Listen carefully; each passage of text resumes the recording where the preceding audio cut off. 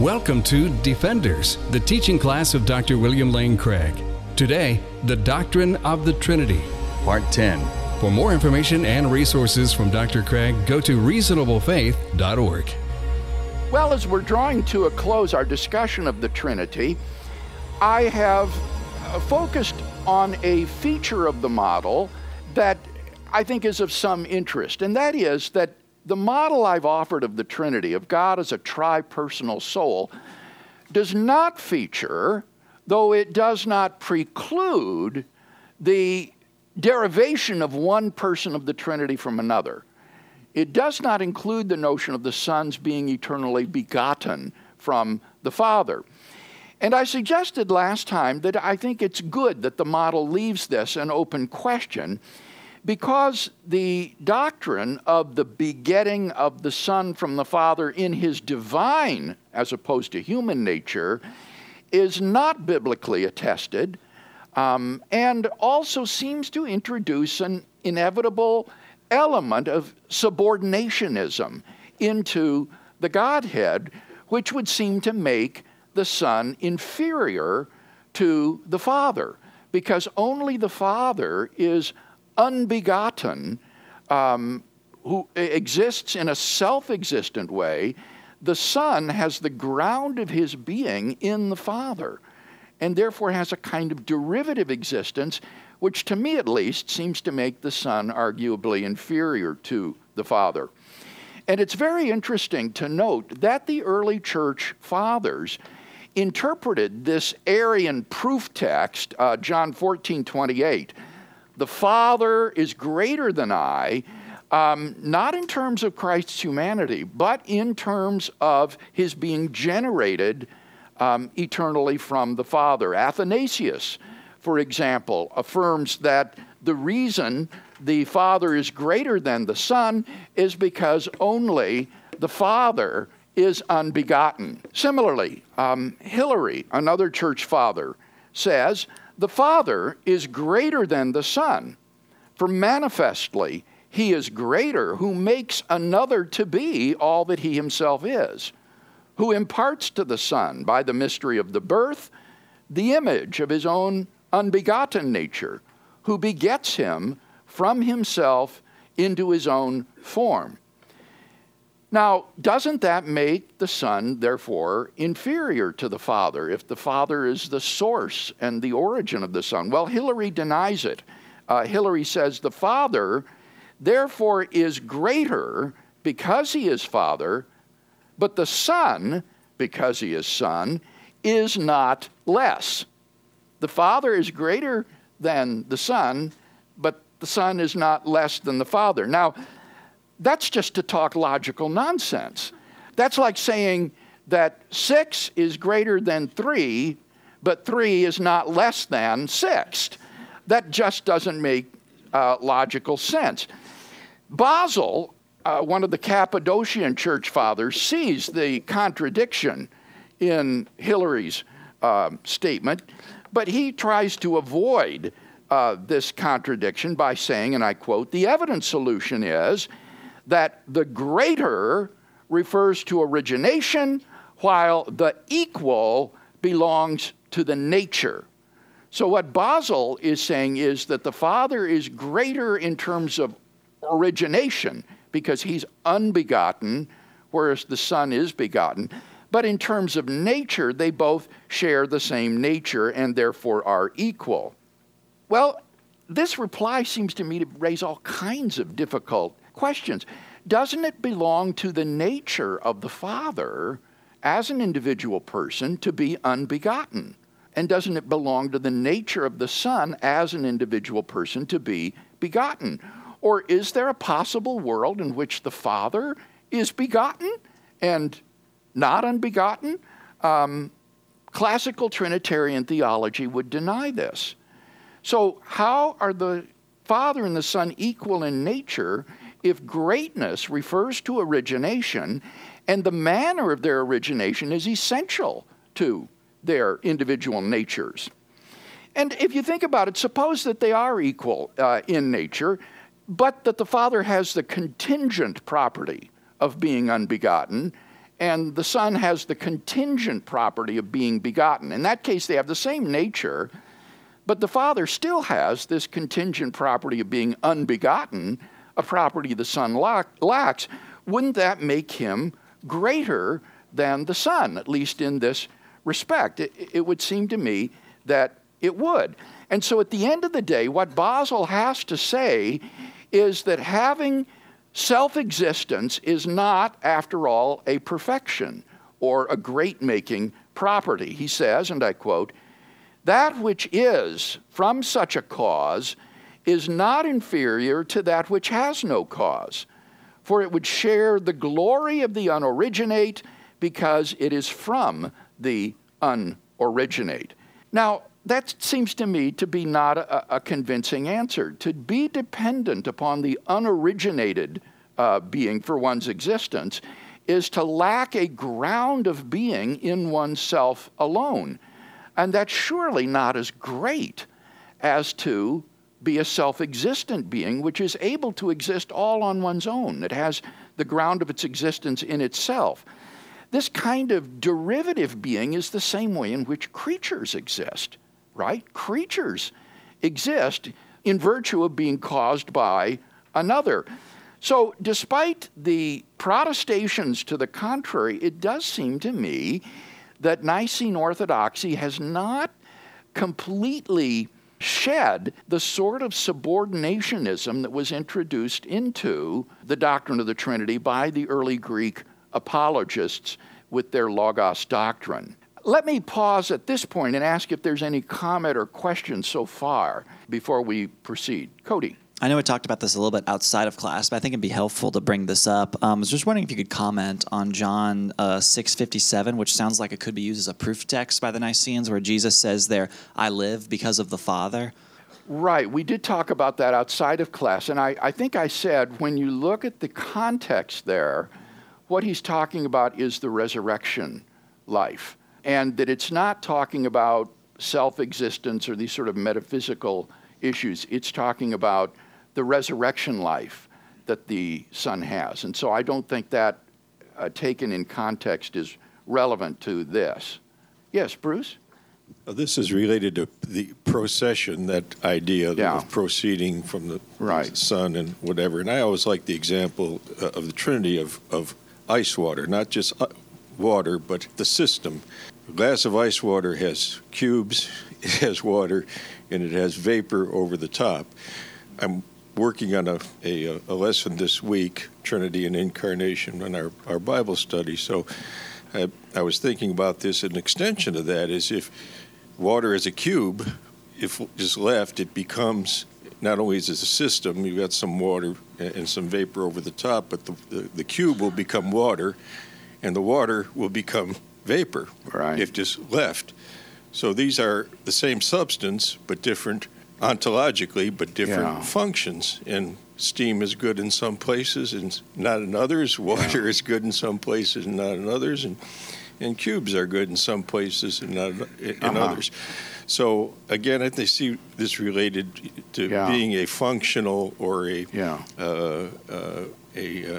terms of this differentiation of personalities. Yeah, I however apt the analogy might be, it is only an analogy or an illustration, and I don't think that it goes to address the philosophical or theological point that I'm trying to make, and that is that having derivative being is not as great as having a ground of existence in yourself. And yet that is what the Nicene doctrine of the beginning of the Son affirms. And it seems to me that that makes it difficult to think of the Father, the Son, and the Spirit as fully equal. Yes, Bob? Dr. Bob? Bill, are some of these people making this more complicated than it has to be? I think so. In the beginning, and as we know, there was no beginning to the deity. I mean, he has no beginning. Right.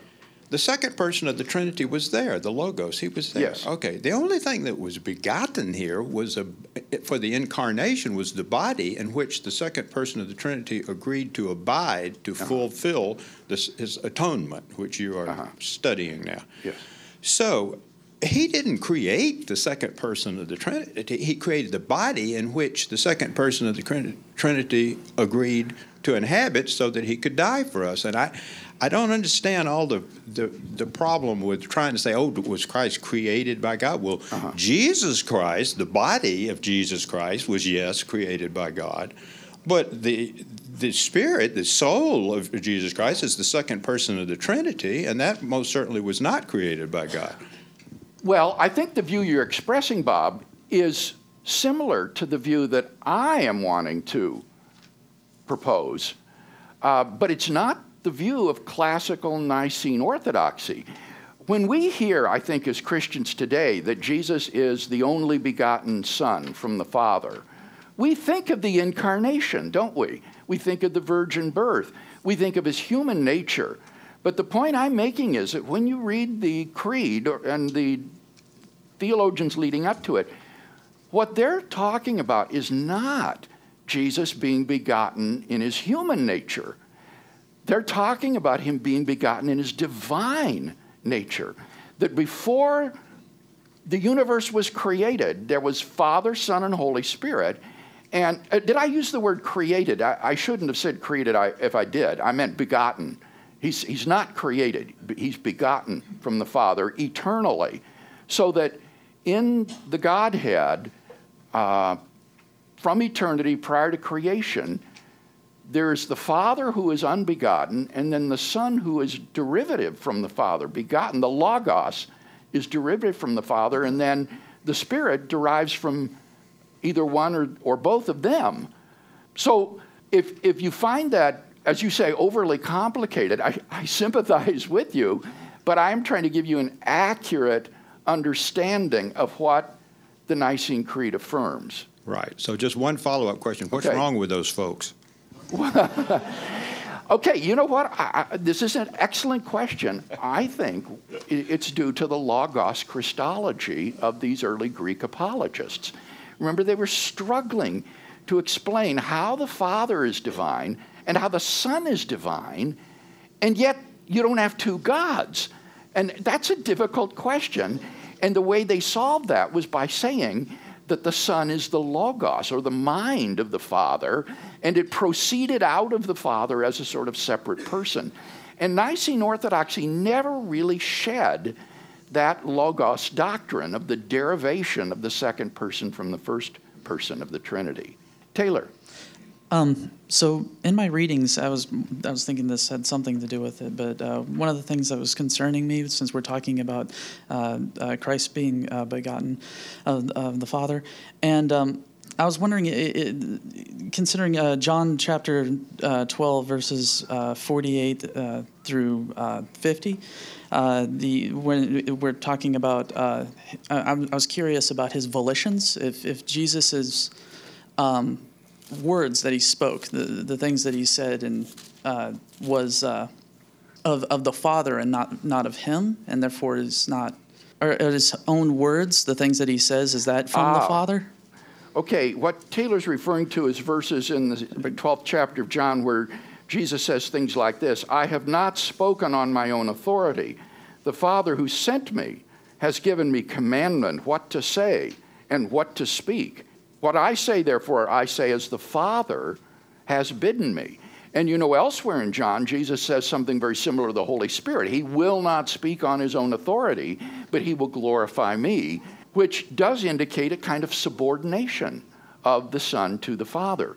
Now, having said that, that forms a very nice segue to the next section, where I want to talk about the difference between the ontological Trinity, which is the Godhead in and of itself, and the economic Trinity, which is the roles played by these various persons in the plan of salvation. And I think it's the economic Trinity that is evident in these verses, as we'll see. Now, Ben, did you have a comment? I was curious. I think I have an idea of where you might go with the answer on this, but how would you comment on the notion that the second person of the Trinity, the Son, is intrinsically linked to humanity? In other words, if you ask somebody, define Jesus Christ, they would define Jesus Christ as God in human form, period. And in other words, Jesus Christ, the second person of the Trinity, is intrinsically human and defined as having a human nature. For instance, like I think of theophanies in the Old Testament, right? Whenever we see God personified and acting like a human, we say, well, that could be a theophany. That's Jesus Christ. So would you say that the second person of the Trinity, or Jesus Christ, is intrinsically linked to his humanity and has always been, and his existence outside of the world is just like we'll exist when we die and go to heaven? We'll still have a human soul, even though we won't have a human body. Jesus Christ still has like a human soul because it's part of the definition of who he is. I would strongly resist that, Ben. That would make the body of Christ essential to the second person of the Trinity. And I think that's very problematic. I don't think Jesus had a body prior to the incarnation. So it's not essential to him. Certainly prior, if you will, to the existence of the universe, the second person of the Trinity didn't have a body or a human nature. So it's not essential. Moreover, there are possible worlds in which God never creates and exists alone, in which case the second person of the Trinity doesn't have a body. And there may even be possible worlds where there's never an incarnation at all, for whatever reason. So I think we should resist saying that having a human nature is intrinsic or essential to the nature of the second person of the Trinity. This seems to me to be a contingent property of the second person of the Trinity, which is adopted for the sake of our salvation. Okay, and one little tiny follow-up question. Would you say the second person of the Trinity, the Son of God, is exactly synonymous with Jesus Christ? When you talk about synonymous, you're talking about words. Right. Not things, right? You're talking about words. So I don't know how one would... probably you would not say that those words are synonymous, Son of God, Jesus Christ. What I would say is that they both refer to the same person. Those two expressions, the first of them, the Son of God, that's what linguists call a definite description, like the man in the gray suit, the chair next to the table, the highest building in New York. Those are definite descriptions. The Son of God is a definite description. Jesus Christ is a proper name, like Ben or Jim or Cindy. And what we would say is that in both cases, those two linguistic expressions, one a definite description, one a proper name, both have the same person, the same entity as their denotation or their referent. They refer to the same person. I may be misunderstanding where you're going, so correct me if I'm wrong, but if you're suggesting that Christ became the begotten upon the incarnation, if that is what you're suggesting, would it then be true that the Father wasn't the Father and the Son wasn't the Son until the incarnation? They wouldn't have had that relationship with each other? All right, we have been flirting with this question for some time, and so let's now proceed to talk about that.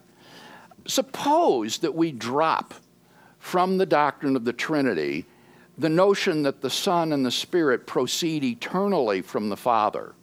Remember I said the model I've offered doesn't feature it, though it doesn't preclude it. So let's suppose we drop that. How then should we understand the intra-Trinitarian relations? And here I want to draw this distinction between the ontological Trinity and the economic Trinity. By the ontological Trinity, I mean the Trinity as it exists in and of itself, apart from God's relationship to creation. This is the Trinity, or God, insofar as he exists in and of himself, apart from any relation to the created order. The economic Trinity has reference to the different roles played by the persons of the Trinity in relation to the world, and in particular to the plan of salvation. And so the question that is raised by Kevin and Ben is to what degree is the economic Trinity a reflection of the ontological Trinity? And here I want to mention a church father that is perhaps not so well known to you, but important in his own time, Marcellus of Ancyra. Marcellus was one of the leaders at the Council of Nicaea who was championing the Orthodox cause. But as Marcellus read the Gospel of John, he noticed that the Logos is not referred to as the Son until after the Incarnation.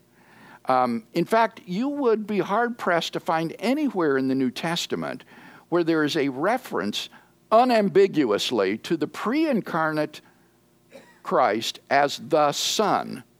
Now, these observations led Marcellus to hypothesize that prior to creation, the economic Trinity just did not exist. The Logos becomes the Son only with his incarnation.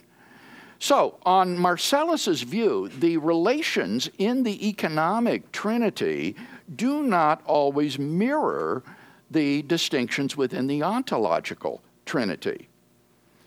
So, similarly, on the model that I've presented, the persons of the ontological Trinity can be just as similar to one another as three individuals can be in terms of having the same knowledge, the same love, the same will, although each one from its own first-person perspective. And so it may well be arbitrary which person chooses to play the role of the Father, the Son, and the Holy Spirit. Those titles have reference to the economic Trinity, the relations that are played by the three persons in the plan of salvation with respect to the created order. The Son is whichever one of the three becomes incarnate and takes on a human nature. The Spirit is the one who stands in the place of and continues the ministry of the Son, and the Father is the one who sends the Son and the Spirit. But in a possible world in which God did not create any world at all, but just existed alone, the economic Trinity would not exist, even though the ontological Trinity would exist. Now, in contrast to Marcellus, we don't need to say that the economic Trinity began at the moment of creation, as he thought. We could say that the economic Trinity exists eternally because the persons of the Godhead all knew the respective roles that they would play in the plan of salvation. They have foreknowledge of the different roles that they will play, even if the deployment of that economy doesn't take place until the fullness of time, when Christ eventually becomes incarnate and so forth. So on this view, the economic Trinity can be just as eternal as the ontological Trinity, but it isn't fundamental to the nature of God or of the persons. And although they didn't agree with Marcellus's rather maverick view, both Athanasius and the other members of the Nicene party continued to support him. So although he was pushing the boundaries of orthodoxy, they felt that he was still one of themselves and part of the Orthodox party.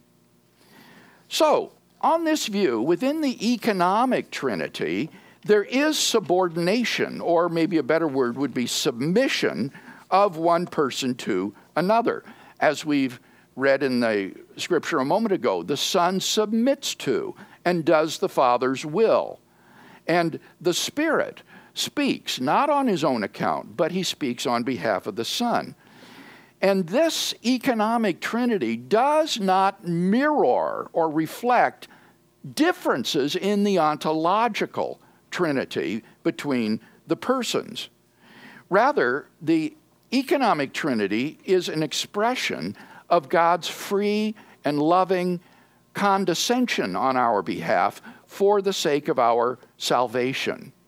So on this view, the error of Logos Christology was conflating the economic Trinity with the ontological Trinity, and thereby introducing this subordinationism right into the nature of God himself, rather than seeing it as purely functional. So, those are my comments on that issue. It's highly controversial, and I've tried to represent fairly what Nicene Orthodoxy holds and how this view would differ from it. But the model doesn't preclude, as I say, the procession of one person from another, but it just doesn't include it, and it seems to me that that's a strength of the model in light of these comments. Yes? Yes, this is also connected with what we talked about before, but so I guess how would you respond to talking about existence and preceding and begetting? Many Catholic theologians who are very obviously, they hold on to that Nicene, sure, begotten thing. They would say that, well, I think even C.S. Lewis said this, when a dog begets a dog, the dog is not better than it. It's just, it makes another one of the same nature. So therefore it's not better. It's just preceding or whatever. So how would you respond to that? And they would say God is the same way. God can only beget another God, I guess. In the case of the dog begetting another dog, both dogs are contingent beings, right? And are derived from another parent. But when we come to God, the Father is unoriginate. He is unbegotten and uncreated. The Son, by contrast, though he's uncreated, he's not a work, he's not unbegotten. And he doesn't therefore have the ground of his own existence in himself. He only exists in this kind of derivative way. And my concern is that makes him less great than the Father, because it's greater to have the ground of your being in yourself alone rather than in another. And I don't think, as I said to Bruce earlier, this can be refuted by appealing to analogies.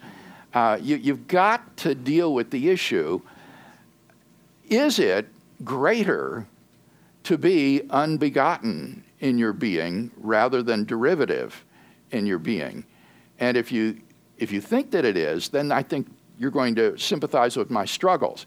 If you think it's not greater, then I think that would lead to a very peculiar view of God, that there could be worlds in which God himself is begotten or derives from another, that he doesn't exist a se in and of himself. It seems to me that God's aseity or self-existence is just absolutely fundamental to who God is. And so this does seem to me to be a perfection. So that's my struggle here. Yes, James, behind you. Bill, I know we've been talking about this the last couple of times, but I just want to point something out here. I'm going to read something from the Athanasian Creed, which is a little more developed than the Nicene Creed. But I'll read lines 25 to 27 real quick. And in this, the Trinity, none is afore, none is after another, none is greater or less than another, but the whole three persons are co-equal, co-eternal, the three persons are co-eternal and co-equal, so that in all things, as aforesaid, the unity in the Trinity and the Trinity in unity is to be worshipped. I think the problem with the model you're proposing, though, when you say the Father is greater than the Son, is we're now, that's the view I'm disagreeing with. Oh, you are? I'm saying, on my view, they're all three co-equal persons, as the creed you read states. Okay. Well, what I'm concerned is that on the Nicene view, the Father is greater than the Son, even though its proponents deny this. Oh, I see what you're saying. Okay, all right. Well, I was just going to say, though, but if that really were the case in Scripture, we would be told to, you would see a higher position of the Father than the Son, and it'd be kind of like when we prayed, we would say something like, we pray to God the Father, and then, and last but not least, we also prayed to the Son, and you would never pray like that. Yeah, or worship. What about worship? Exactly. Would worship well, that's what I'm saying. You would to the Son, or only to the Father. I want to have as high a Christology as possible. Christology is the doctrine of Christ. We'll talk about that later on. And I think we want to elevate and magnify Christ as great as we can. The Scriptures speak of him as God. And so that's what I find so disquieting about this element of subordinationism that the Logos doctrine seems to introduce. Yeah, Cash here. So, quick question about the ontological versus economic distinction.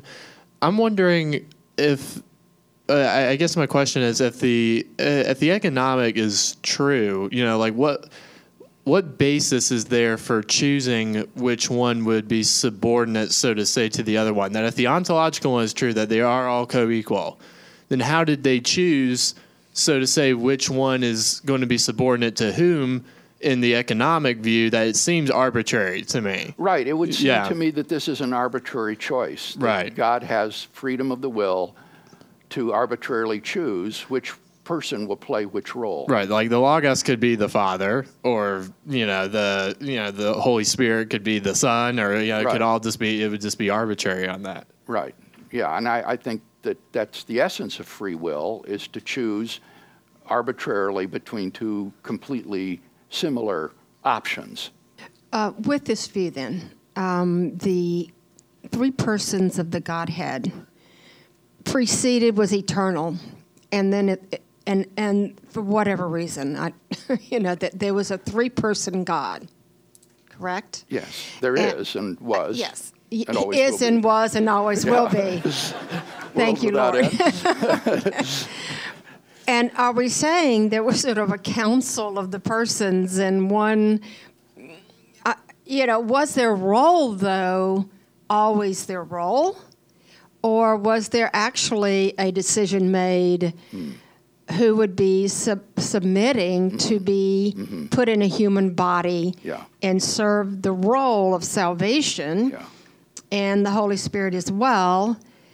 In that view, it's a little disturbing, because it sounds like there are three gods, and they're making a decision. Yeah. But is it that their roles were eternally determined in the past? Did you say eternally or internally? Pick one. Okay, eternally. I'll pick eternally. Okay. Well, let me address what you've said. Okay. Marcellus' view was that this was a temporal decision taken at some point in the finite past, like the moment of creation. I'm not comfortable with that view. It seems to me that in virtue of divine foreknowledge of the future, that the three persons would know from eternity which roles that they would play, and that therefore there's no reason to say that the economic trinity was decided upon at some time a finite number of years ago. This is an eternal sort of decision on the part of God, but it's a free decision. It's not one that he had to make. Okay, thank you. Okay. Maybe time for one more question from someone who hasn't asked one. Dennis. I was just wondering how much support Marcellus's idea has today among theologians. I don't know, Dennis. This just isn't talked about very much.